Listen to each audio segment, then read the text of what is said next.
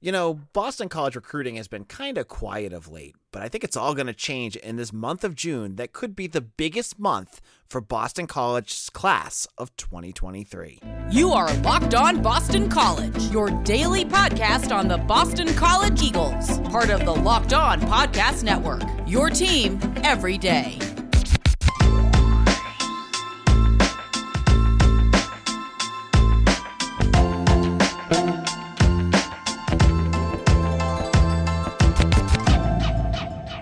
This is Locked On Boston College. I am your host, AJ Black. Happy Tuesday, everyone. It is a recruiting Thursday. We usually do our recruiting Wednesday, but we had a whole episode on Wednesday about recruiting basketball with the new commitment of Fred Payne. But today, let's get into football, because the month of June, we're about to turn that calendar over to the month of June, is going to be absolutely enormous for Boston College football, and it could really set the trend of where this class is going to head. Now, if you've been following along at bcbulletin.com, I have been posting every new visit that Boston College has listed on Twitter. So players that have announced, where I find out, so-and-so is going to visit this weekend, that weekend. It is absolutely, the list is getting really impressive, and it's every week. They have, right now, I'm looking at 3 really big weekends. They're going to bring probably somewhere around 3 dozen to 45 to 50 recruits that are going to be really big names that you're going to want to watch. Now, are they all 3 or 4 stars or, above? No. But are they, many of them, big names with massive recruiting offer lists? Yeah, there's quite a few on there. I mean, we could start with some names. I mean, if you want to go through the names, I've brought them up on this podcast many a times. The second, just looking at the secondary offers alone is exciting. You have guys like Khalil Ali, Antonio Cotman, Sean Battle. The list goes on and on and on, and all these guys have loads of offers. I think you're going to want to watch to see where these guys are going. Now, this is different than last year. Now, last year, if you remember, if you were watching BC recruiting, they had that barbecue, and that was like the first real event that they had after the COVID restrictions were lifted. And that was a big event. They had a ton of kids on campus. They did, it was a big recruiting event. It was the first time they could actually get kids to meet Jeff Hafley up in person. And it ended up landing probably a half dozen recruits out of that event alone. This year, after not doing any camps last year, and I'm not sure they could do camps last year. I don't know about the regulations on that. I'm not going to make a mistake and say it was or wasn't. But this year, they can do camps, and they have 3 big ones coming up in June. They have some themes to these camps. There's a specialty camp. There is, a high recruit camp. They've got a whole bunch of different camps set up that are attracting some players that have offers and some that do not. Now, if you've watched BC football in the past, a lot of times they've been able to get guys that fit their molds at these camps, because they might be guys that don't have huge recruiting offer lists that, really have something that they're looking for. And they haven't been able to do that because there haven't been camps. Now, last year, they actually were able to get to another camp in, I believe it was Ohio, where they got defensive end Clive Wilson to commit. He was he's that typical BC commitment where he didn't have any, he had maybe 1 or 2 offers. He wasn't a guy that was really well known on the recruiting circles, and all of a sudden he just kind of blew up, and then BC offered and landed him. So that's the kind of guys, and you get, Steve Addazio, as much as you want to rip on him, he would fill the back end of a lot of his recruiting classes with these camp guys. And, you get the shivers when you think of Addazio, and believe me, I get it. You don't want to think about, filling a roster that looks like what he did, because there was issues with his roster management. But this brings you back to where you're at with Jeff Hafley. If you think Jeff Hafley is a good talent evaluator, if Jeff Hafley is able to look out and say, okay, this guy that I just saw at camp, I can see him progressing to be a starter here or a valuable contributor, then these camps should get you excited. These camps could make a big difference in finding a guy that is under recruited that you would have never, Jeff Hafley wouldn't have seen because of the COVID stuff for years in the past. So I think these camps are going to be something you're going to want to watch for. I also think it's an important month as the players, if you're following along, the recruits that are coming along are starting to whittle down their list. You're seeing more top 10s, top 5 lists. And for some of you, you honestly don't care. Some of you, you're like, oh, that's really interesting. I'm a recruiting head. You guys know that. Like, I love talking recruiting. I get very interested in guys that are finding interest in BC. I think you're going to see more of that coming up. And there's some big names that you're going to want to watch to see if BC makes their top 5 or so. Guys like DJ Braswell, we talked about him last week, the running back from Texas. From Georgia. There's, Connor Cox, a tight end that's starting to get more offers. There's Roderick Pleasant. He's got BC really far up there, but how long will that last? And is what he's saying as accurate as what he actually feels?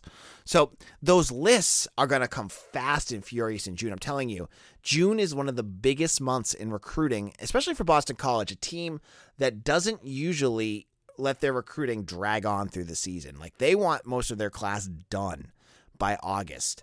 And so BC's only at 7 recruits right now. They only have 7 guys committed to the team. Will they get, more? Will they be able to add to that list? I think that's what's going to be watched as we get closer to that time. So in our next segment, I'm going to talk to you about what would be a successful June for Boston College recruiting. I'll look at maybe what the parameters should be, what's successful and what's a failure for Boston College. Now it's my favorite time of the show, talking about Built Bars. Built Bars has a brand new treat that you need to try out. It's called the Built Granola Bar, and they are delicious. Built Bars have come in 3 unbelievable flavors in their granola series, including chocolate peanut butter, chocolate coconut, and white chocolate berry. Want to try all 3 flavors? You can get a mixed box at Built.com right now. These are so different from the bars and the puffs. Built granola bars are loaded with granola. It's the perfect combination of crunch and chewiness. But just like the bars and puffs, these babies are packed with protein and covered in 100% real chocolate. With 150 calories, 15 grams of protein, and only 4 grams of sugar, Built Bar granolas will change your world. Built has cracked the code to better granola. They're the perfect healthy snack to pack in your lunch, take on the road, or eat as a snack. So if you've been waiting for a healthy and delicious granola bar to hit the market, this is your time. Head to Built.com right now to get the Built granola bars, including 3 flavors to try out. You need to check them all out. You got to get yours today. So head over to Built.com and use promo code LOCK15 and you're going to get 15% off your next order. Again, use promo code LOCK15 for 15% off at Built.com. Thank you for making Locked On Boston College your first listen every day. For your next listen, check out the Locked On Sports Today podcast, the biggest stories of the day, plus instant reactions, big game recaps, and take of the day. Available on the Odyssey app, YouTube, and wherever you get your podcasts. So we're talking about the big bad month of June and Boston College having what's setting up to be a very special month. We looked at the numbers. There's a ton of kids coming on campus at a variety of positions, some committed, some uncommitted, some not even offered yet because there's camps going on campus. But this begs the question, with all of this talent coming up, what would be considered a successful month of recruiting for Boston College? And I think there's a couple of factors that you should look at when it comes to this month. First off, I don't think the end-all data point that you're going to need is commitments. Though at the end, that should be, in the grand scheme of things, what you're doing. But it's 1 month, and I don't think it's fair to say, Boston College needs 5 commitments in the month of June to make this a successful month. I think it's more than that. I think it's more than just a raw number to find out what this month needs to do. And I think it's really building more on those relationships. You're starting to see guys coming back to Boston College, like guys like Khalil Ali and Antonio Cotman. They've all taken, Connor Cox, I mentioned him earlier, they've all taken their unofficial visits. Ali was back in the winter. Cotman was back in September or October of last year. These guys have been on campus already. This is their official visit. This is the time, and again, I've talked about what an official visit is compared to an unofficial. This is when the school can lay out the red carpet. They're going to have them stay with the host, which would be a player on the team, and really kind of make them feel like $1 million. And that's where this success is going to have to come from. Because Cotman, guys like Cotman, I think are closer to committing and figuring out where they're going to want to go. But for me, my data point that I look at what BC needs to do is really solidify some of these recruits. Like, get them into their conversation and really put them as guys that are crowing about Boston College on social media. Like Antonio Cotman, for instance, right? He's a guy right now that if you were to ask me who I think he will commit to, he's a cornerback from Virginia. I would put, if I had to bet, I would put him at Virginia Tech. Khalil Ali, I think he'd be Louisville.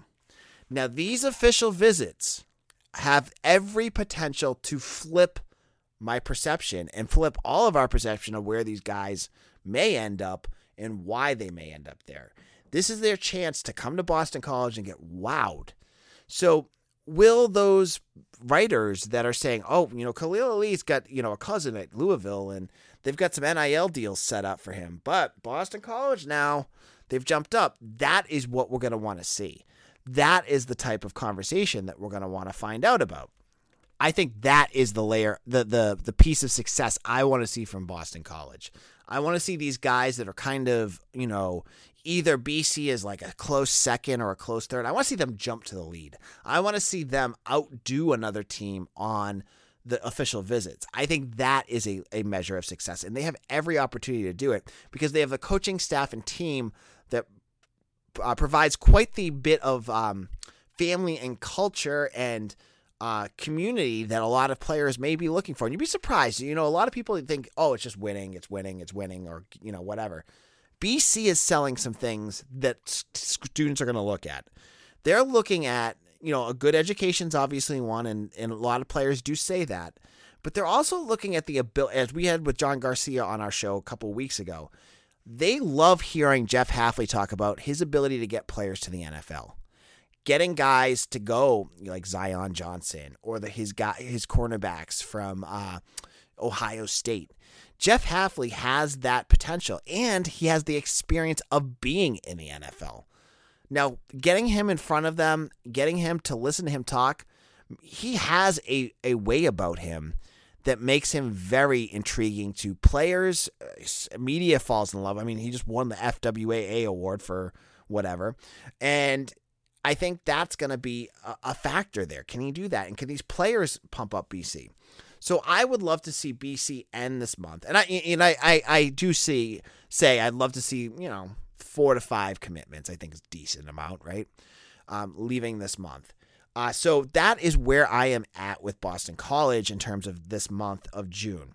Now, what other factors would I like to see? I would love to see a transfer. The season's over. Jeff Hafley has mentioned that he'd like to take 1 or 2 transfers. And I've mentioned a few names that I have been intrigued by, but I haven't seen much in terms of movement. But a lot of transfers do things pretty quietly. And at least one of these guys is super quiet. Damon David, safety from Oregon, who was in BC was in the top 3 of his. He was considering. He has a very good relationship with Azar Abdul-Rahim. See a whole bunch of BC's newer staffs following him. He seems like the type of guy that would take a visit and not tell anyone in the media about it. He's not a guy that was really into talking to 247 Rivals or SI before, so maybe he'd be a nice one. And I would love to see BC add another safety, so a little bit of safety help. And when BC was going after Damon David, he was a 4-star safety. He had one of the more impressive films that I watched last year, so he'd be one I like to watch. And then there is Aaron Willis, a linebacker, for another 4-star from St. Francis Academy in Maryland. Again, another school BC has had a ton of success with, who entered the transfer portal out of Tennessee. I'm not seeing as much of connection, but hey, BC has done a really nice job in the transfer portal. A lot of these guys that have come in have been kind of out of the blue. I knew about Jaden Woodby before he got here, but there's a couple other guys that I just was completely flabbergasted with. Didn't know anything about him before they got here. So I'll be interested to see if BC does add a little bit of support here, because I bet you, and I haven't seen any names pop up yet, that there'll be a transfer that visits with some of these big weekends. I bet there'll be a few that will come in, and we'll hear about them after the fact. And if you want to hear more about it, make sure to check out bcbulletin.com. I will make sure that I update anything I hear. I will be starting to get visitor lists up every weekend so that you know who's coming, and I'll get recaps from everything I hear. In our last segment, as we head into Memorial Day weekend, I want to look at some of the big question marks facing Boston College athletics in this as this academic season ends, and we'll get into what those will look like.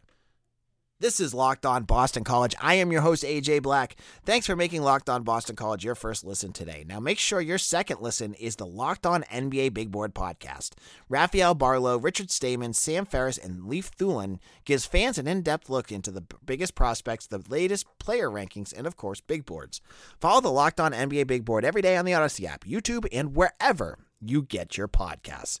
All right, so I want to end our conversation today. The 21-22 Boston College academic season is complete, and there's only one more athletic team still playing, and that's the women's lacrosse team, as they head to play Maryland on Friday in the Final Four of women's lacrosse.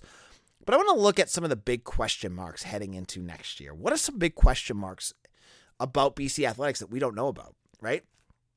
Obviously, the biggest one is the state of the ACC. ACC financials are so much further below the potential of where SEC and Big Ten are that it's scary. But there was a new report at the beginning of this week that gave the numbers and payouts for the COVID year of 2020-2021 that showed the ACC was in much better shape than many had expected. But I'm a little bit more critical, because I look at that and say, you know why? It's because Notre Dame football was on their networks all year. So I think it shows why Notre Dame is so valuable. But I am still worried, and I still have big questions about BC and the ACC heading into next year and the future of both of these programs. Like, where is it going? What's going on there?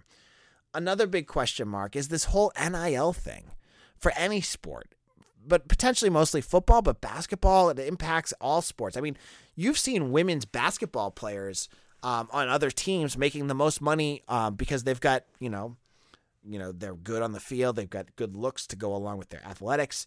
They're marketable. And there was a pair of twins, I think, from Stanford that just transferred to Miami that were the highest NIL players in basketball, I believe, up until this year. How is BC going to continue to handle this arms race? We've seen some nice additions here and there, but they're miles below what USC, Miami, Texas A&M, Alabama, what they're all doing. How is BC going to be able to do things to keep themselves afloat in that? That's a big question mark, right? That'll be something that we're going to question going into next year. Also, I think it's fair to say one of our big question marks has to be about women's basketball. What the heck is going on with that team? I have been able to, at first, I was able to kind of rationalize this, giant exodus from the team because of COVID rules, but the numbers don't make sense, and I haven't seen much in terms of transfers coming in. They lost 6 to 7 players to the transfer portal, and you can't tell me that Joanna McNamee couldn't find spots on her team I would just say Taylor Soule. That's the biggest one. That was the biggest concerning one I saw. But even Cam Schwartz, I'd love to see her back. You get some of the freshmen that are leaving.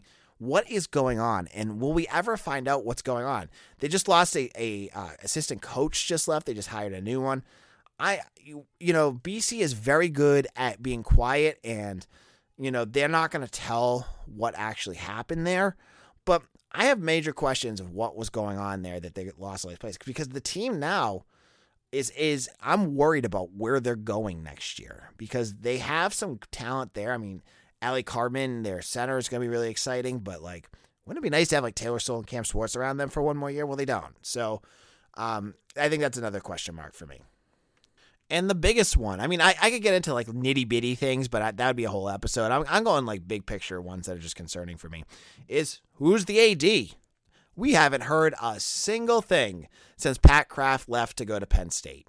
They just hired Greg Brown as the hockey coach, but the athletic director search is dead quiet. And that honestly, folks, that doesn't surprise me. BC with their athletic department hires have notoriously been quiet. The only person that's ever going to report anything, because they don't say anything to anyone, is Pete Thamel, who's, gets every scoop for everything. He's a great reporter. I'm not doubting. I'm just saying he's the one that gets it all. And there's nothing that's been out. Now, Mark Blauchen has been he threw out a few names, but I mean, he's just throwing crap at the wall. So I wouldn't take anything he has to say with a grain of salt. But who's it going to be?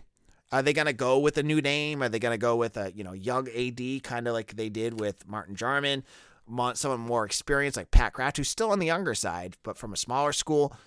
Or are they going to go with, a retread? I mean, what are they doing? That's a humongous question mark. And that leads to our final question. What's going on with Mike Gambino, the baseball coach? I haven't had a chance to really kind of dissect the baseball team because none of you want to listen to it. I get the statistics of what you like and what you don't like. Whenever I talk about baseball, everyone goes quiet. So I'm just going to say they were dead last in about every possible statistic you can think of. Hitting, fielding, pitching. It was horrible. They went backwards in everything. And Gambino is technically still the head coach. No one's going to say anything other than maybe Brad Smart, who used to write for the Heights, because no one really covers them. I don't cover them because you don't read it. But is Gambino going to continue to be the coach, or are they going to wait until they get a new AD so he can put his guy in? I mean, they hired Greg Brown without a new AD, but I think that was a little different. They had their behind-the-scenes alumni to do that. But what will baseball do? I mean, Gambino is a popular guy in that BC baseball community. He's friends with the Freites family. I know the Yawkees like him. I think, the foundation likes him.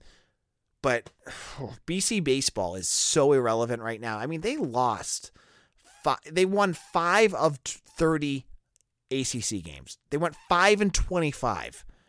How can that be sustainable when you have a brand new facility, a brand new freight center, all this new stuff, and you have a coach that has a team that had a league ERA in the ACC alone in the mid-8s? They were hitting in ACC play like 230. I mean, what are they doing? Is it time to make a change? I mean, they just canned almost all his assistant coaches last year and let him pick new ones. Well, how much longer are they going to let this go on? And it's not I'm not trashing Mike Gambino. He's a great guy who really does care about the program. I'm just saying, looking forward to the future of this program, is he the right? I'm posing that question. Is it time to make that move and try someone else? And I think it is. I honestly think it is.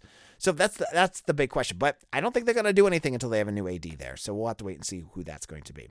On Friday's show, it is Mailbag Friday. So if you have questions, make sure to DM me at AJBlack_BC or at LockedOnBC, or you can email me at AJBlackMedia@gmail.com. We have a new email address, so check that out. At AJBlackMedia@gmail.com. We'll see you all again tomorrow. Take care and stay safe, everyone.